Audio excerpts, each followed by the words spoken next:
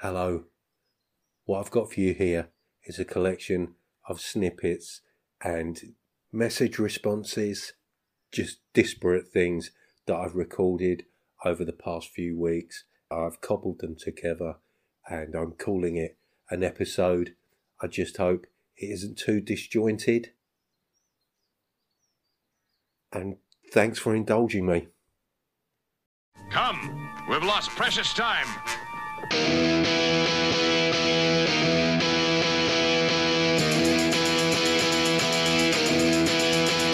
He was slinging puns at a B&B when he had an epiphany. And they complained about time too, about not playing D&D. It was free for all, and I heard him say, "Keep off my borderlands."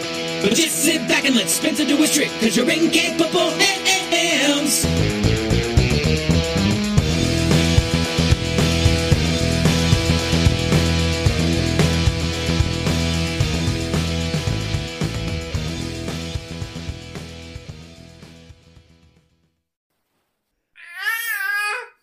My name's Spencer, aka Free Thrall, and welcome to Keep Off the Borderlands.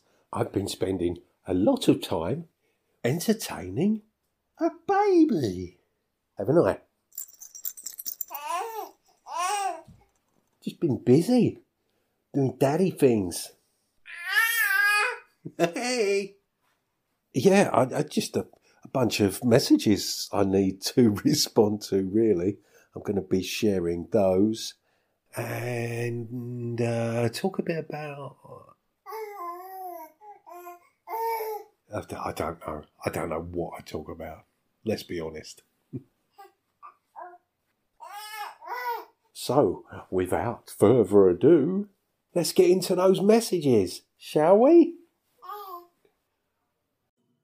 Hey Spencer, congratulations on the new baby. It's been a while, so I haven't been around, but I'm around now. I want to say congratulations. I also enjoyed the image of walking down the scary area with a little candle.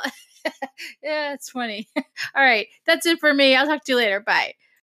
Hey Ivy, so great to hear from you. I've got to say, I've been so pleased to see the Happy Whisk podcast pop up in my feed once again. I can't get enough of your energy. It's just fantastic stuff. But I'm sure I speak for many a gamer when, you're focusing on decluttering, a little bit triggering perhaps. My wife is a bit of a declutterer and I like stuff. So it's a bit of a contentious issue, as Jeremy Frostsoft Smith was saying on a recent episode of the Thought Eater podcast, the Hump Day Blogorama. I think our feelings around stuff like that are very much to do with how we've been raised. And, well, I'm sure I could do an entire podcast about that. Although I wouldn't hold your breath. But yeah, great to hear from you, Ivy. Hope you're well. And keep those episodes coming. On the subject of decluttering, I happened to hear Pete Jones of Dragons Are Real talking about doing a little decluttering himself. And he decided to get rid of his Free League stuff. And I saw that Forbidden Lands was on the list. Now, Forbidden Lands is a game I've been umming and ahhing about picking up ever since I discovered it. And, well, it was just a deal too good to miss. I saw my opportunity. I swooped in and grabbed that. The box arrived today. Pete kindly threw in some extra dice and the deck of cards that go along with that. And, a nice little box set that is too. A couple of faux leather hardback books in there. Funnily enough, I'd recently seen a few YouTube videos from solo gamers talking about how good the box set was for solo gaming. The books are full of random tables. You've got that lovely map. And I kind of picked it up with a view of maybe using it for soloing myself. So let's see where that goes. If you're listening, Pete, thanks very much. Very pleased with my purchase. Next up, I've got some sweet messages from Joe Richter of Hindsightless and Wheel of Woe. And he's got a bit to say about playing online and accessibility. Yo, Spencer, super good to hear a new episode from you, man. I've missed them, so I'm glad you're back. I fully get how busy you must be, man. Like, good for you for being able to game at all, and the fact that you have any time to put out an episode is just awesome. I wanted to talk a little bit about you were saying about how you're feeling more immersed without all the visual aids and stuff, and I wanted to share a story with you about a game that I just got to play in my first ever session of League of Eternal Guardians. So let me talk about that a little bit. So Barney is doing an amazing altruistic, noble job of making sure that his game is accessible to as many people as possible, including folks with visual disabilities. I'm very loosely helping him with that a little bit, but he is going so far above and beyond what, 90% of game designers do. And so for that, Barney, you're awesome. On that note, I got to play in a game the other day with Barney running League of Eternal Guardians, and the other player was a totally blind player that he had met on a Facebook group for, I think, handicapped gamers, basically. And she signed up right away and decided to play. And as soon as we got the game going, which that took a while, but what tech stuff sucks. Anyway, once we got the game going, I noticed in her, and it's a thing that I've noticed in some of my other blind friends that I have, that when you're describing things and you're using visual cues in your descriptive words, that really tends to get to people that don't use their vision. Like, it affects them, I think, more than it affects people that look at shit every day. It's just they're constantly having to imagine and envision what they're seeing on an everyday basis, that they've honed those skills.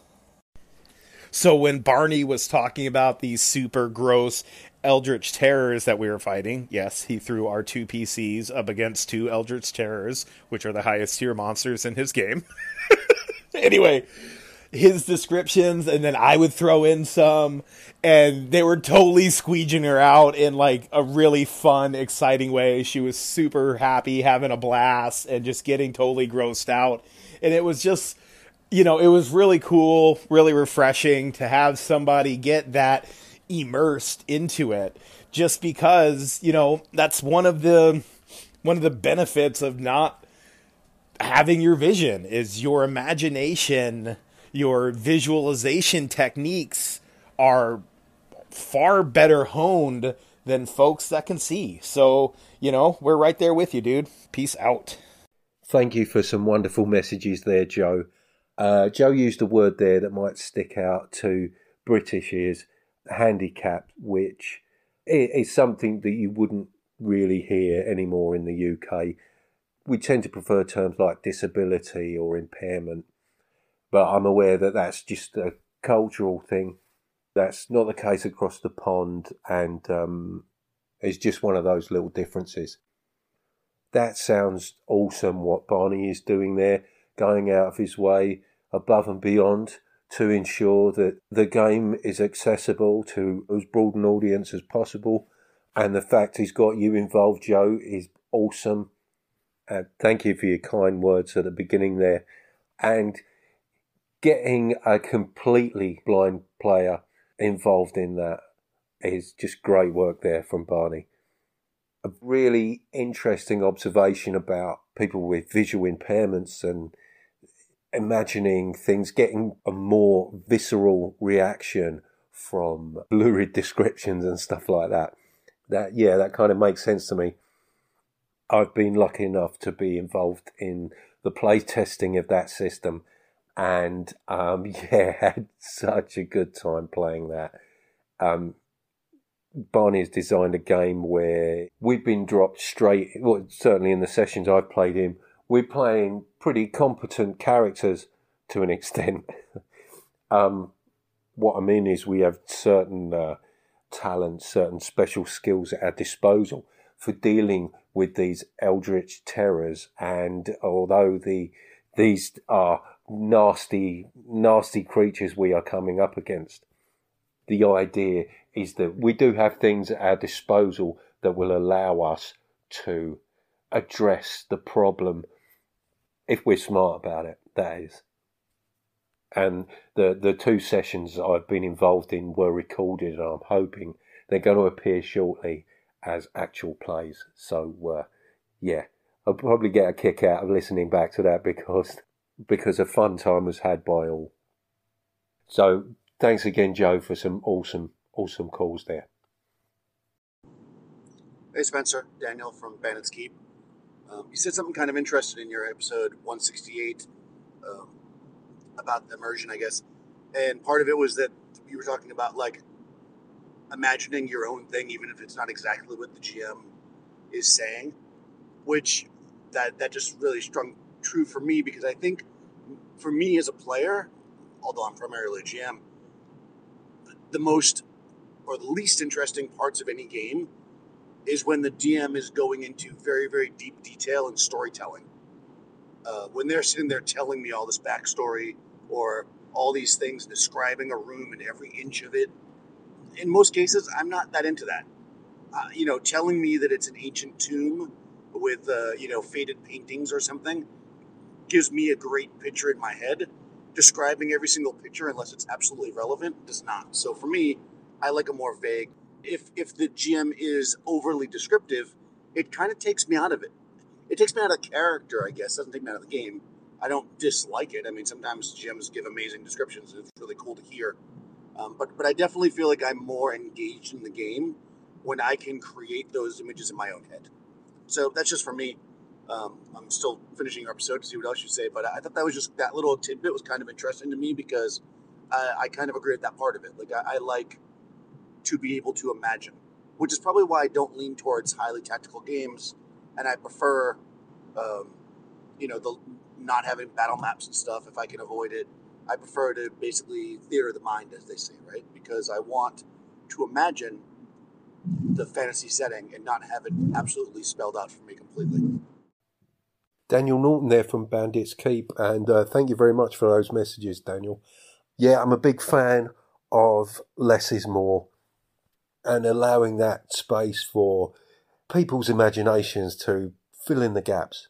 Although, having said that, if you've got a GM who is really good at describing things, one particular instance springs to mind, not necessarily a description of an environment, but I was playing in one of Andy Goodman's games, and the characters were walking along with an NPC, was an old man who was recounting this story, and I got so engrossed in the story he was telling us, completely forgetting about the rest of the game, where we were just completely wrapped up in this tale.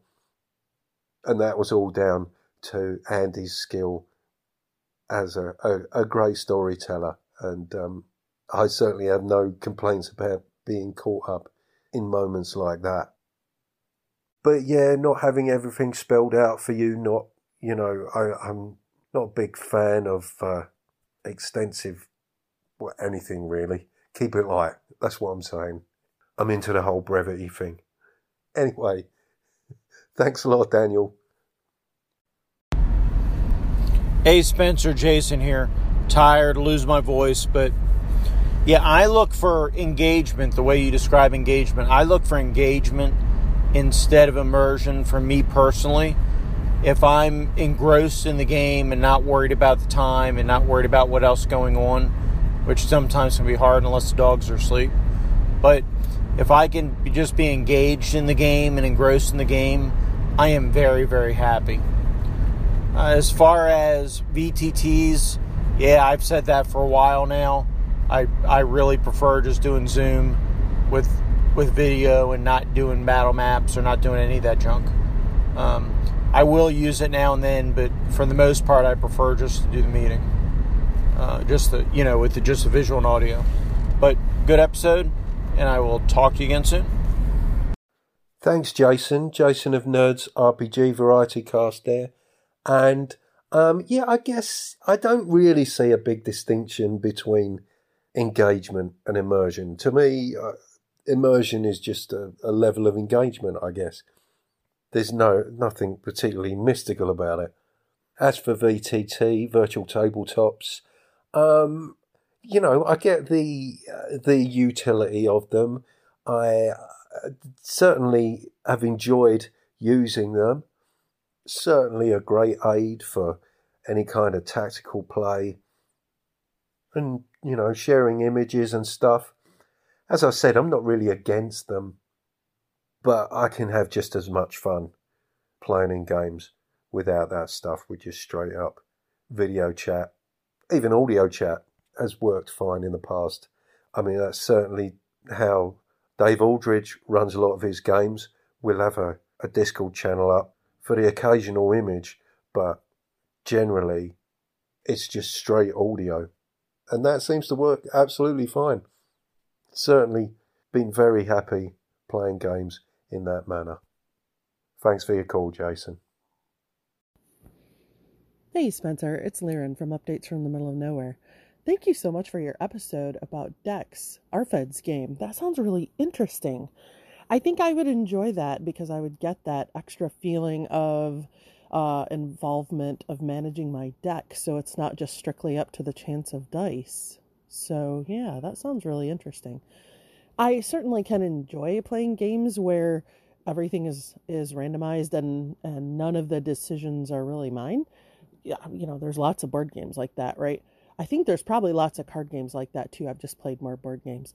But I do lean further towards the story end of things, and I suspect part of that is that at some point I don't enjoy not having any control over aspects of it that managing the deck would probably feel like I was managing. That's interesting. I hope I get to try that sometime.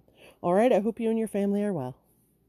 Hey, Liren from Updates from the Middle of Nowhere there, and always great to hear from you.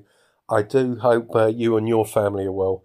And yes, I think you would enjoy that added deck management of decks. I think it's, it does add a kind of an air of something more tactile to the game, even though, it's a virtual deck. I don't know if that makes any sense at all, or if I'm just talking nonsense.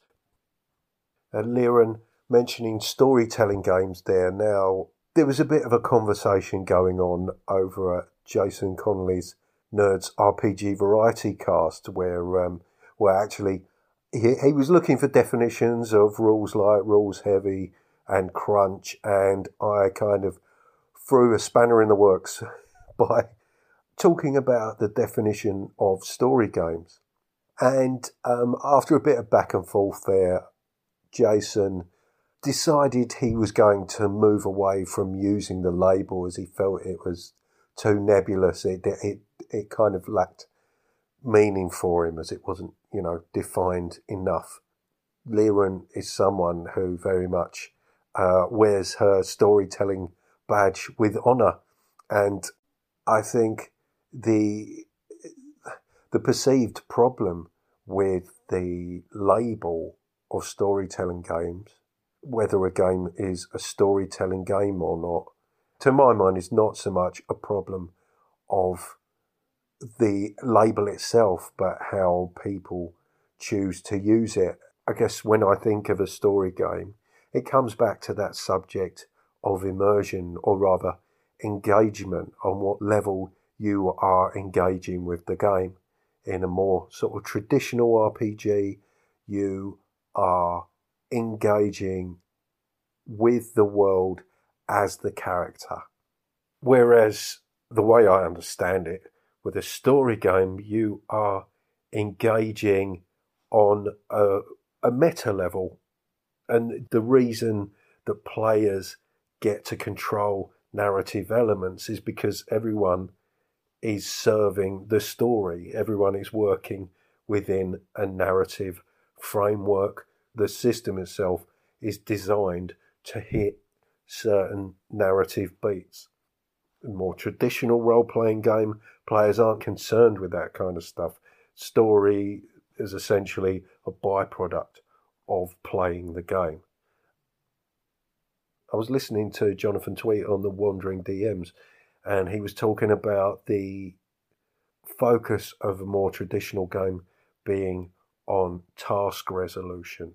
So, what is immediately in front of the character? What does the character need to do in order to progress through the world? Whereas a story game is more concerned with conflict resolution, sort of relationships between characters and stuff like that, which did sort of make sense to me. Looking at the story as a whole and considering the sort of interrelational goings-on within that. Thinking about Sword and Scoundrel and why I consider that to be a storytelling game. Well, I sort of explained myself over on Jason's podcast, but that's enough about that. Thanks very much for your call, Liam, and so glad to hear that you are now running your own game. Really pleased that you took the leap and, you beat me to the punch there anyway. Hey Spencer, it's Arlen. Listened to your most recent episode about decks. Sounds like you had a lot of fun with Darren's game. He sent me a PDF of it, and I looked at it a little bit and then haven't gotten back to him. So, Darren, if you're listening to this, sorry about not getting back as quickly as I expected, but hopefully I'll be able to check it out soon and we can talk more about it. But yeah, it sounds like it was a lot of fun, which is really cool. I really like a lot of the ideas in it.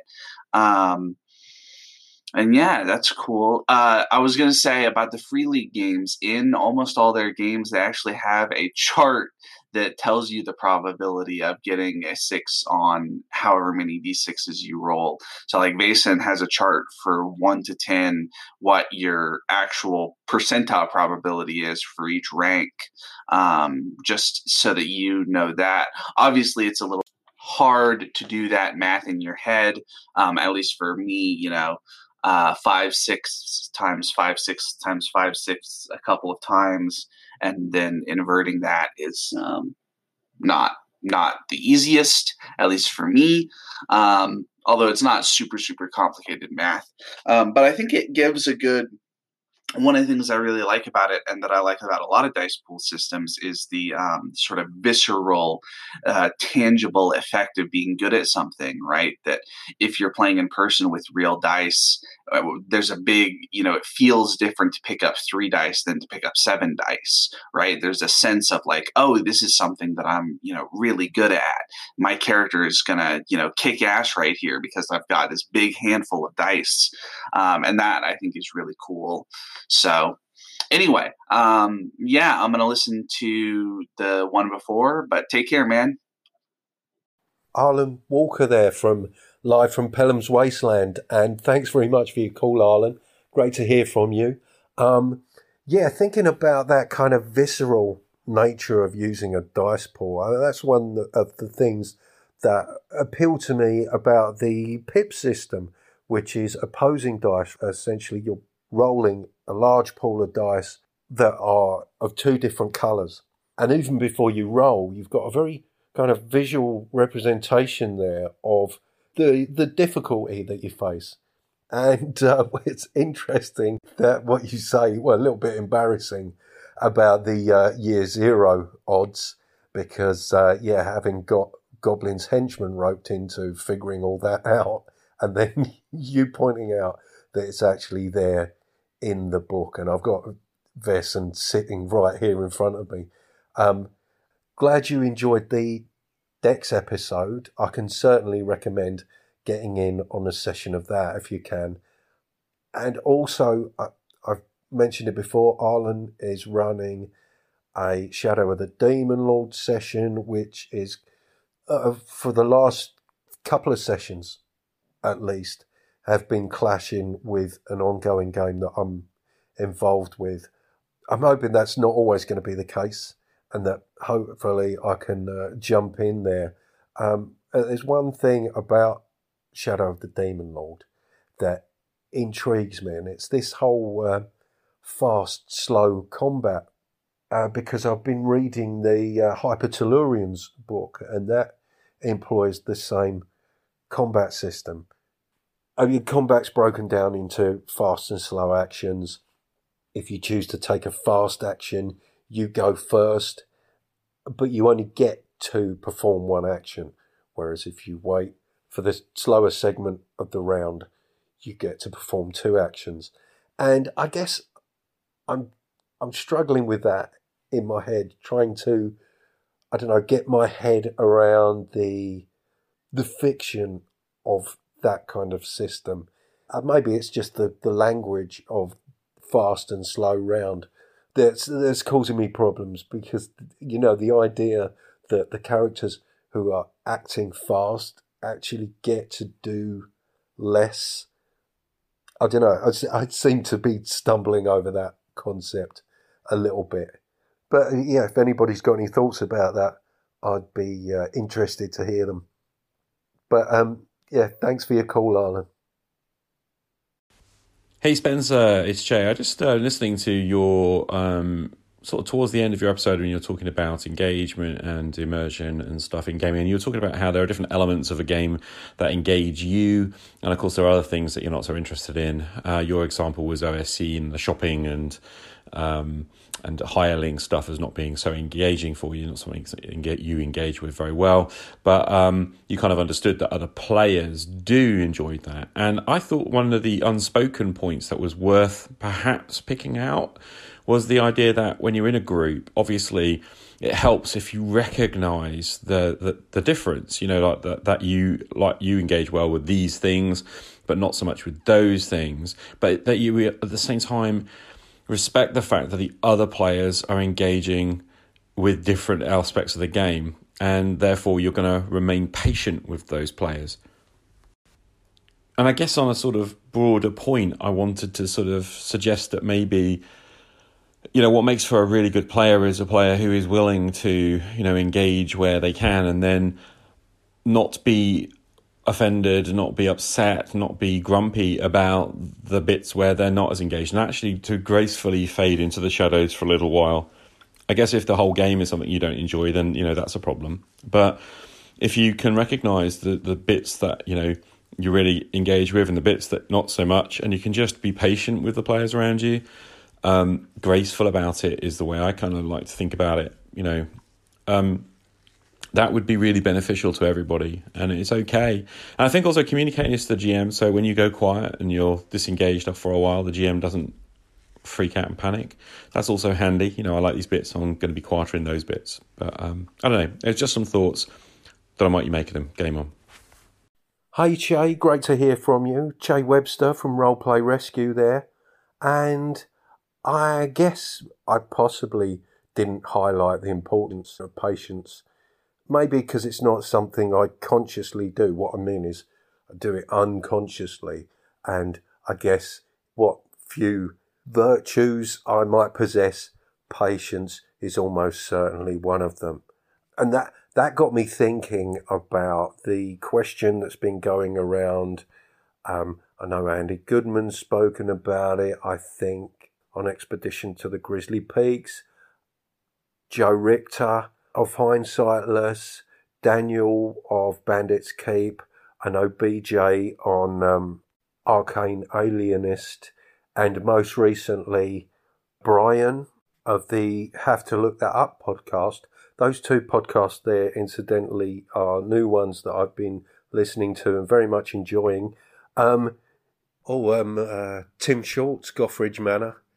Apologies if I'm missing anyone out here, but the question they've been considering is, would you like yourself as a player in your own game, or possibly considering that question the other way around was, would you like to be GM'd by yourself? And I wonder if, my initial thoughts were that I'm quite a passive player, at least I felt I was when I first started getting back into the hobby. That was something I had to work on perhaps, and I think I have kind of stepped up a bit more as a player in more recent games, been a bit more proactive. I do consider myself to be quite a team player and quite supportive towards the GM, because I've yet to firmly seat myself in the GM chair, and I'd like to think that if I were running a game, I would appreciate players offering stuff to me and being quite decisive. And this also got me thinking about the whole that's what my player would do issue, which was mentioned recently over on Biggest Geekus. The reason that whole excuse for being a difficult player is a cop-out is not because you should be playing agreeable characters, but because it's quite possible, I believe anyway, it's quite possible to play problematic characters without being a difficult player. You know, it's quite possible for your character to be at odds with what the party is doing if you're offering up an interesting situation for the other players and for the GM, you know. So I do feel that I keep that kind of stuff in mind when I play. You know, what would my character do in this situation, but also what is going to serve the game. So, thanks for your call, Che. Thanks for pointing out the importance of patience. And, thanks for prompting that little digression. Cheers.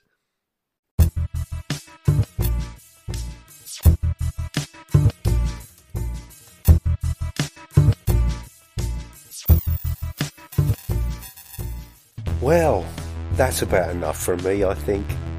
Thank you very much for listening. Thank you so much for your calls. If you want to leave me a message, please contact me via the Anchor link in the description.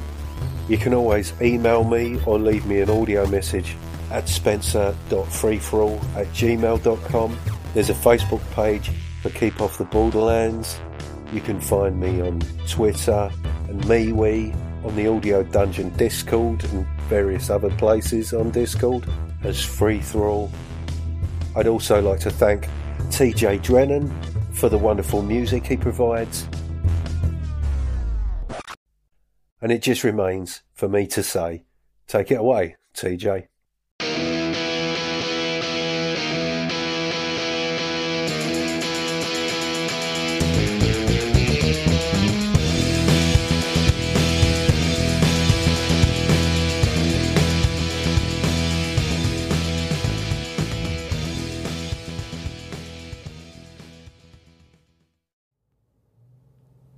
Warning, if celebrating the sound of dice hitting the table and pondering the meaning of the many acronyms within your player's handbook doesn't cure that burning sensation, please see your doctor.